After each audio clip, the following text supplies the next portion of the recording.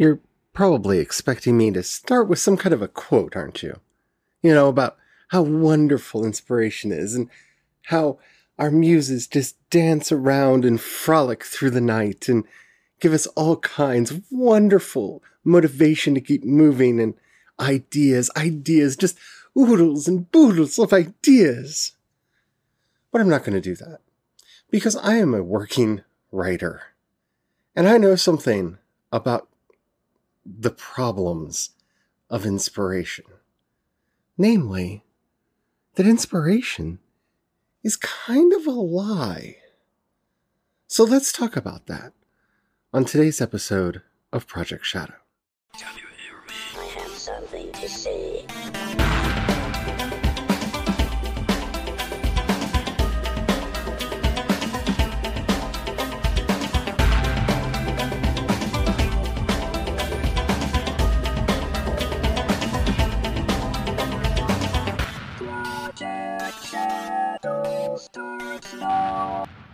Hello everyone, how are you doing today? My name's Charlie. You might know me better as sci-fi fantasy writer C.E. Dorset. And today, I'm going to tell you why inspiration is a crock. Well, it's not really a crock. It is, depending on how you define the term inspiration, it may exist. But the ideal, the idea, the platonic solid floated out in the cosmos that we are trying to find the nous to achieve. It's not real. It's not. It's not. And it's something we need to stop looking for. And if we're going to use the word inspiration, we should use it properly. All right. Yeah, and are you ready for this one? Okay, so what most people think about when they say inspiration comes in one of two packets, right? There's the, oh, I heard this song and I was inspired to do this thing, or I heard this piece of news, or this thing happened, and I was inspired to write something. The idea just came to me. That kind of inspiration does happen. That's real. It does exist. It is miraculous. It is wonderful. It is glorious. It is one of the greatest things on earth when it happens to us. It gives us life and meaning and purpose as writers to move forward and to move on. But that is not the genesis of all ideas. And that's not the way even good ideas come about. Some of the worst ideas I've ever worked on and some of the worst films and books I've ever read were inspired in that sort of a way. That kind of inspiration, if you're lucky, is everywhere. You hear a bit of music, you see something happening on the news, an event happens to you, and your brain starts creating novums. At least that's what Damon Knight called them. Little ideas. What if? Well, what if this happened to this person? Well, what if this was going on in this situation? What if? What if? What if? What if? What if? Because that is the kernel of all stories. All stories. Doesn't matter what genre they're in, doesn't matter where they are from. All stories start with a good what if. Every single one of them. So, as you're working for your idea, where your story should come from, that's where it should start. What if? Just ask yourself, what if? What if a Federation ship got stranded in the Delta Quadrant and had to make its way home? That's Voyager. For goodness sakes, this simplistic what if for the next generation is, what if we did Star Trek again with a new ship? Yeah, simple, straightforward, to the point. But with enough potential, if you know enough about Star Trek, to make you go, and maybe start writing. What ifs can be as simple or as complex as they need to be. And that kind of inspiration is really not hard to find. You can also find it from doing mashups, like, what if we did Jaws in space? That's where Alien came from. It was a very simple high concept. What if we do Jaws in space? And you get two of my favorite movies of all time. Out of what? 6 now? Should be a higher proportion there. But anywho, two of my favorite movies of all time. This is idea generation. This is the novum. Whatever it is that you want to call it, that's that kind of inspiration. And it does happen. You know, J.K. Rowling claims that she got the idea for Harry Potter when she saw a little boy running up and down the central passage of a train car with a lightning bolt scar on his head. And then she realized he wasn't really there. And she started asking questions about him, like how did he get the scar? And Harry Potter was born. That kind of inspiration does happen. It's rare. It's like getting struck by lightning. And that does not guarantee a successful book series. Harry Potter could have flopped as well as it succeeded if it hadn't gotten the audience that it got. If it hadn't gotten in front of the right people and started spreading in the way that it had. So don't confuse miraculous inspiration with making a good story. But that isn't really what we mean when we say inspiration now, is it? Let's be honest with ourselves. No matter what kind of creativity you partake in, and don't lie to me, we all partake in some creative endeavor, whether it's cooking or knitting or writing or music or what have you. We all have one. Yeah, we're talking about that other inspiration. That one that includes the phrase, I just didn't feel inspired today. I wasn't inspired to write today. I wasn't inspired to paint today. Now, if we go back to our old friend, the War of Art, we're told to ignore this feeling because writing is work and you show up anyway. And yes, writing is work and you show up anyway. That kind of inspiration is rare and isn't real. Nope, it is not real. It isn't. I know what you're going to say, but Charlie, I felt it.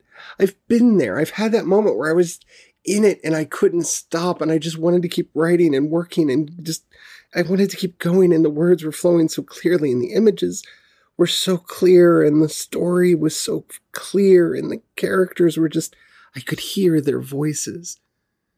Yeah, we've all been there. But that's not inspiration. Ooh, no. That's a flow state. You see, flow is what happens when our endeavors meet the challenge. So it's possible to feel uninspired because you're not stretching far enough. You're just doing what you're doing because you're doing it. And you're not challenging yourself enough and not able to achieve that flow state. You could also be overstretching. See, that's the problem that I was having with the sci-fi story that I was working on, as I was trying to write a novel. Because that's what I do. I write novels. No, I tell stories. I don't write novels. And in fact, I don't want novels. I want a series of novellas and short stories and what have you that all take place on the same ship with some kind of connective tissue in it. Kind of like a trek through the stars or a Galactica that's being battle-starred or something. Like what happens when a gate gets all starry and you can walk through it and meet old Egyptian gods and whatnot? You know what I'm talking about, right? I wanted a series. I wanted a serial. I wanted stories that were independent but interconnected and characters that I could really get into. I wanted old school Star Trek. Yeah. So trying to come up with a novel wasn't really what I wanted to do. That wasn't the idea. It was the easy thing to do. It was the lazy thing to do. Trying to figure out a series of interconnected stories that all amount to... Oh, that's a bit harder. That's a bit rougher. But you know what? Once I set my goal to where it needed to be, suddenly I was inspired. That thing that doesn't exist? Because it doesn't exist. See, I wasn't really inspired because I had this idea. I wasn't really inspired because I had this breakthrough. No. What really happened was I met my skill level to a challenge and then added the secret ingredient that never gets talked about in flow, the effort to do it. Because what we're really talking about when we're having these discussions about inspiration, when I hear the term inspiration, more than not, what I'm hearing people saying is that phrase, I just wasn't inspired to write today. I didn't feel inspired to write today. Oh, it's so wonderful to feel inspired to write. But you're not actually talking about inspiration there, are you? You see, inspiration, when it comes to just wanting to write, that's that magic thing again, right? Where the ideas just kind of flow. Oh, wait, no, that's the flow state. No, what we're saying is, I didn't have the motivation to write. And so, to protect myself and my ego, I'm going to offshore this. It's one of the few times that we still consciously offshore our responsibility as creatives. You see, if a product that we make, a book, a movie, or whatever, succeeds or fails, we still take the blame for it because we've forgotten about our genius. But when we don't feel like working, oh, it's that genius's fault. So let's talk about our muses, shall we? Ah, the muse. That favorite topic of mine, that maybe ethereal, maybe real, maybe fictitious, maybe fragment of my own consciousness. I don't know and I don't care. That I love to blame all of my problems on. You see, sitting over my desk right now as I'm talking to you, I have my muses. I have 3 of them, actually. I have the Egyptian god Ptah, because he was responsible for building the world. And if he could build this world, he can at least help me build mine. I have Nevermore, which is my little raven who sits over there. Not a real raven made out of wood, but a nice likeness. And we talk every now and then about just the trials and tribulations of writing. And then, of course, I have my skull, Bob, who mocks me, makes fun of me, and tells me everything that I'm doing wrong. Now, before you think I'm crazy, which you already do, because you listen to the show, I don't actually hear them talking. You see, they're stand-ins. They're little convenient plot devices that I've put in my own life to offshore these thoughts to. See, instead of getting mad or frustrated at myself, I can yell at Nevermore or Bob or Ptah. I can externalize all of this so I'm not beating myself up. Because let's face it, we all do tend to beat ourselves up. See, I haven't talked about my secret muse, who doesn't have a name. I have this beautiful resin turtle that belonged to my grandmother that sits down underneath my desk, but just in line of sight. I can just see her out of the corner of my eye. She's right down there. See, she's my secret muse. She's the one that actually knows what the story is. She's the one that actually comes to me out of the muck and the mire of all this other harassing crap and helps me know what it is that I'm supposed to write. So why is Bob, Nevermore, and Ptah up on the top shelf and she's all the way down there? Because you have to work to get her. See, Ptah, well, that's craft. Inspiration does come into it a bit, but that's craft. We've done a series on world building, and we'll probably do another one in the not-too-distant future. World building is craft. You just do it. Nevermore, on the other hand, is my literary ambitions. It's a raven because, I'm a gothy, and I love Edgar Allan Poe. And I saw a raven, I said, hey, Nevermore, and I picked it up and I bought it for this particular purpose. But yeah, that's my literary ambition. Those dreams that I have of, winning those awards and having that Netflix series and having that movie series and those comics and everyone in the world loving my work. That dream. And that's who I talk to about it. And Bob, of course, comes from the TV series, not the books, for the Dresden Files, because Bob cracked me up and kind of reminded me a bit of that horrible, evil gremlin that I have in the back of my own head that tells me that everything that I do is crap. And so I have my Bob sitting over there on top of his gargoyle. And when my interior judge gets a little too critical, I yell at Bob. those are illusions. They're pieces of wood and plastic and plaster and what have you. That's it. Nothing more. And that's the important thing about having them, at least for me, because it reminds me that they're fake. You see, real inspiration, feeling inspired to work, is a question of motivation, and that's the real thing we should be asking ourselves, especially in this time. You see, the original germ for the idea of this episode was how to find motivation in dark times. And then Bob spoke up and said, no, that should not be motivation, it should be inspiration, because of course, the big problem that people have at this moment in their lives is they don't feel inspired.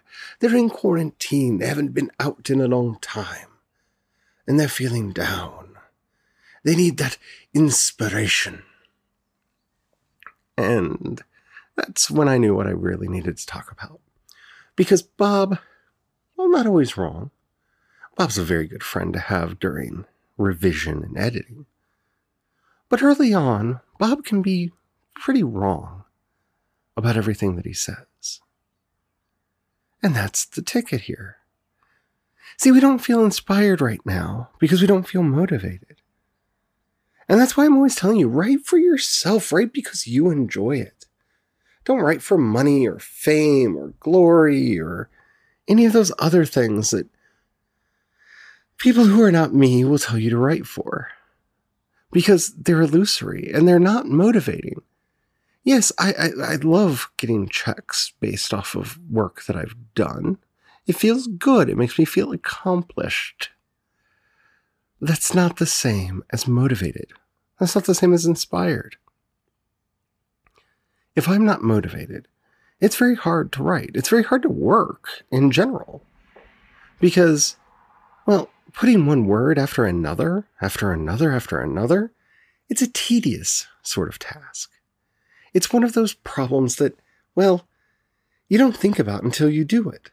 Or until you're talking to somebody who's definitely not an author and you tell them that, oh, I'm working on this project and it's going to be about 70,000 words. And they look at you and they go, 70,000 words? Which happened to me not too long ago. And I say, yeah, well, that's a lot of words. Yeah, that's a lot of words. That's a lot of time, a lot of energy, a lot of effort. And then, of course, there's refining those words and taking out all the bad words, putting in all the good words, or at least as many of them as we can find. Yeah. See, that is where we need motivation. So you have to love your characters. You have to love your story. You have to love your setting. You have to love the process. You have to find something that's tangible, or at least tangible enough for you to keep you going. You see, for me, seeing words on a page makes me so happy. I look down at the work that I'm doing and I see I've gotten progress. I can watch the Scrivener file grow and get bigger, and each chapter getting its own section, and I feel like I've done something. Those are more of my words, and I can take pride in that. I can take courage in that. I can find strength in that. And that moves me on. And it doesn't hurt that I try to find characters that I really care about and stories I really care about and really follow after them. Because inspiration comes and goes. You know, she's like that muse that we're always talking about. She's flighty. Some days she shows up, some days she doesn't. But you know what? I need to show up every day, at least for the kind of work that I do. And I'm not saying that you have to work every day. Find your schedule, find what works for you. But I have to show up here every day and do something. Whether that's build more on the world, design what the ship's going to be, name some characters, or get some scenes written. I have work to do. And I have several projects in the works. I have an entire series that is unfortunately about death, and I just don't feel like working on that right now. But it's written. It's just sitting there. I have my Princess Rescue Squad work that I'm continuing to do stuff on, and I have my sci-fi project. And I love all of them with all of my heart. And that's what gives me motivation, even when it's hard. Because I want to know what happens next. I want to meet the new person. I want to see what's around that next corner. And while this may not have given you a step-by-step process to find your motivation, hopefully you at least have a divining rod now to guide you in the right way. All right, I hope you enjoyed this episode. If you did, and the app that you're listening to me on allows you to rate whatever episode or podcast you're listening to, please do so. That helps me out more than you could ever possibly know. Also, if you have any questions, comments, or topics you'd like to hear discussed on the show, down in the show notes, you'll find a link to the voice message system. Keep it short, keep it clean. I would love to hear from you. You can also hit me up on social media. I am CE Dorset on both Twitter and Instagram. And you can find links to everything that I do over at projectshadow.com. Alrighty. I hate doing this part, but, if I want to pay bills, I need to. If you are fortunate enough to have any money during this period of time that you could pass my way, down in the show notes, you'll find a link to both the voice message, I already said that one, to listener support and my Patreon. Listener support is going to be not taking their cut through September, so more of the money will come to me that way. If you can support the show, that would really mean the world to me, because things are really rough for us right now. We run a restaurant. That's our day job. Yeah. So thank you to everybody who already does that. And please do not feel any pressure to give if you can't. If you don't have any money right now, that's perfectly all right. Or if you don't feel like giving, that's fine too. But if you know anybody you think would like any of the work that we do, please share it with them. That helps out more than you could ever possibly know. Alrighty. That's about it for me today. I hope you're having a good time. I hope you're well. So until we speak again, stay well, stay safe, and don't forget to have the fun. Bye.